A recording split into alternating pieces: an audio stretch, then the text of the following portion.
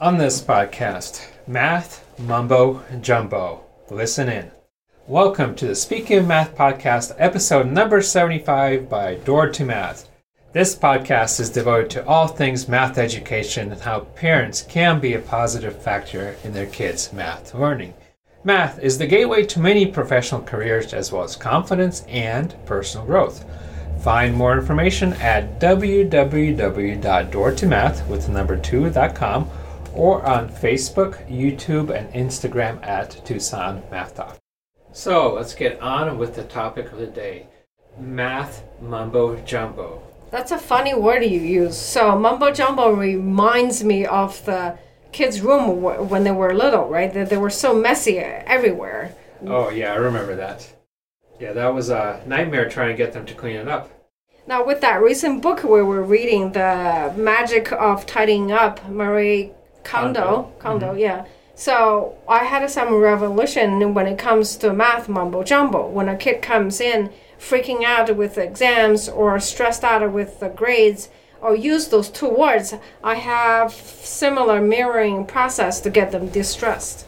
All right, so math mumbo jumbo, I want to make sure I understand it correctly. It means there's just a lot of stuff going on around math. They haven't finished their homework, they haven't studied for a test, they don't understand what the teacher is saying, and all of them mixed up and they can't really separate it. Right. So the first thing I do is recognize the kids is going into the math mumbo jumbo mode, right? When they go into mumbo jumbo mode, emotion runs high, cortisol is running high, stress level is high. There's no chance they can do math to begin with, right? So pretending or trying to calm them down is just like throwing oil on a fire. All right, that sounds like a pretty bad situation. And I think one word they used a lot is freaking out and I'm really stressed out. Yeah, those are two keywords that under mumbo-jumbo condition that they use over and over. All right, I feel like that at work sometime. There's just so much coming at me, I don't even know where to start, but I just usually start with one thing and the next thing, and a couple hours later I feel better. Right, so now when it comes to kids, what I'm really looking for is let's cut the oxygen to the fire first, right? Are they really worried about grades because they're about to flunk it? Are they going to get spanked? Very few people would say that, right? But if that's the case, we need to address it. So I want to cut the oxygen off first. Once we figure out what the consequence or perceived consequence in their mind is, then I can address what the underlying situation is. All right, so what I'm hearing is, why are they so stressed out that things are not working? It could be obvious, I'm just stressed, but there could be one of several reasons. Right, so like case and point, I had one sixth grader come in and says, exactly, I'm freaking out, this math is so hard, yada, yada, yada, right? So I cut off the oxygen, say, okay, let's take a look. Are you nearly flunking? No, she's actually have 90% in the class, so that's not it. The parent's going to be upset and kicking her out. She laughed. Of course not, right? Then you say, okay, so this time of the year, right around March-ish, the teacher is going to realize they didn't cover enough, so they'll speed up. The kids have spring break, so their mental mind is checked out a little bit, right? In this child case, we, Arizona, have this called AZ merit testing. So 3 factors contributed to the I'm stressed out, I'm freaking out. All right, so once we figure out the factors, then we can go forward solving the problem. Yeah, once I had her writing down those 3 factors, we literally have 3 little stickies on the table, say, okay, now, which one of the 3 you have control over? And she giggled because AZ merit is going to happen whether she like it or not, right? Teacher don't like it and parents don't like it, but it's going to happen. AZ, Arizona State, in neither AZ merit. So nothing we can do there, so we took that sticker off, right? And then we talked about the teacher. Teacher needs to cover a certain amount of material by this time of the year. If they don't, they speed up. I asked her, do you have any control over that? She giggled again. So we took that sticker off. What is left? Well, she had mentally checked out. Didn't do the homework for about a week and a half, right? That's something she has control over. Now we zero in on something she can actually do something about it. All right, so I'm seeing the beginning of a process. So first figure out why you're stressed out, and then as a parent I can go over with my child which one I have control over and then focus on that one. Yeah, reduce the consequence to begin with. Cut off the oxygen, go over the underlying factors, pick one, maybe two, one I would say. Go after that. When the kid has sense of this, I can do something about it, and the rest of the stuff I can't do, then it's God's business, right? Let it be.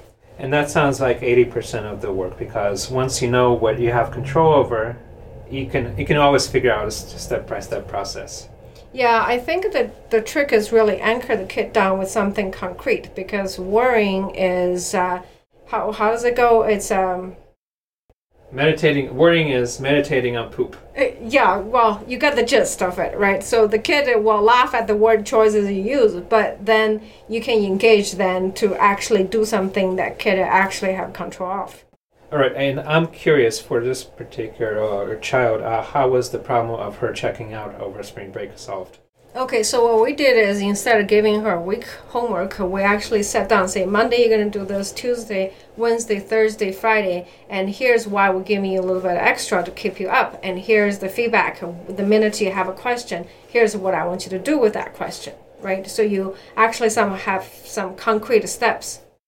All right, so just break down the tasks one by one and just slowly climb up the ladder on that. Yeah, it's hard work, but I'm saying is if you spend all the time and tell the kids don't freak out or they don't know what to do instead, right? So switch that, don't do this, don't do that. Switch it off as soon as you can get the child to plan with you and give them some concrete stuff to do.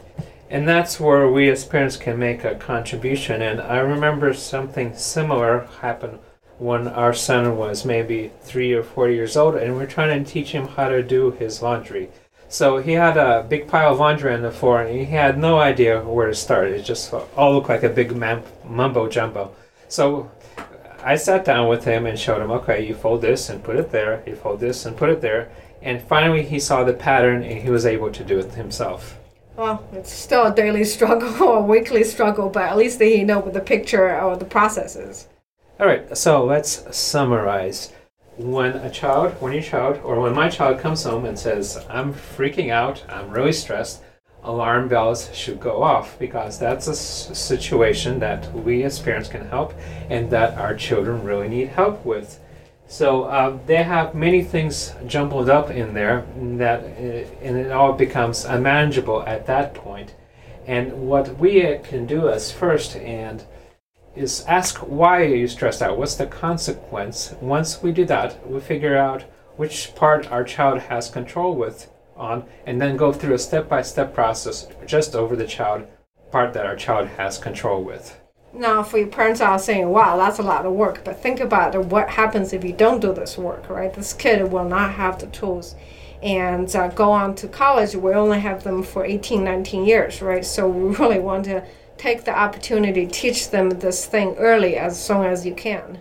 So it sets the foundation for when they're not with us and they have a way to follow forward. Right. I mean, in the end, we want, how the Dalai Lama quote goes, you want to give our kids the one you love, the wings to fly, the roots to come back, and the reason to stay. And on that note, reason to stay. Until next time. Happy parenting.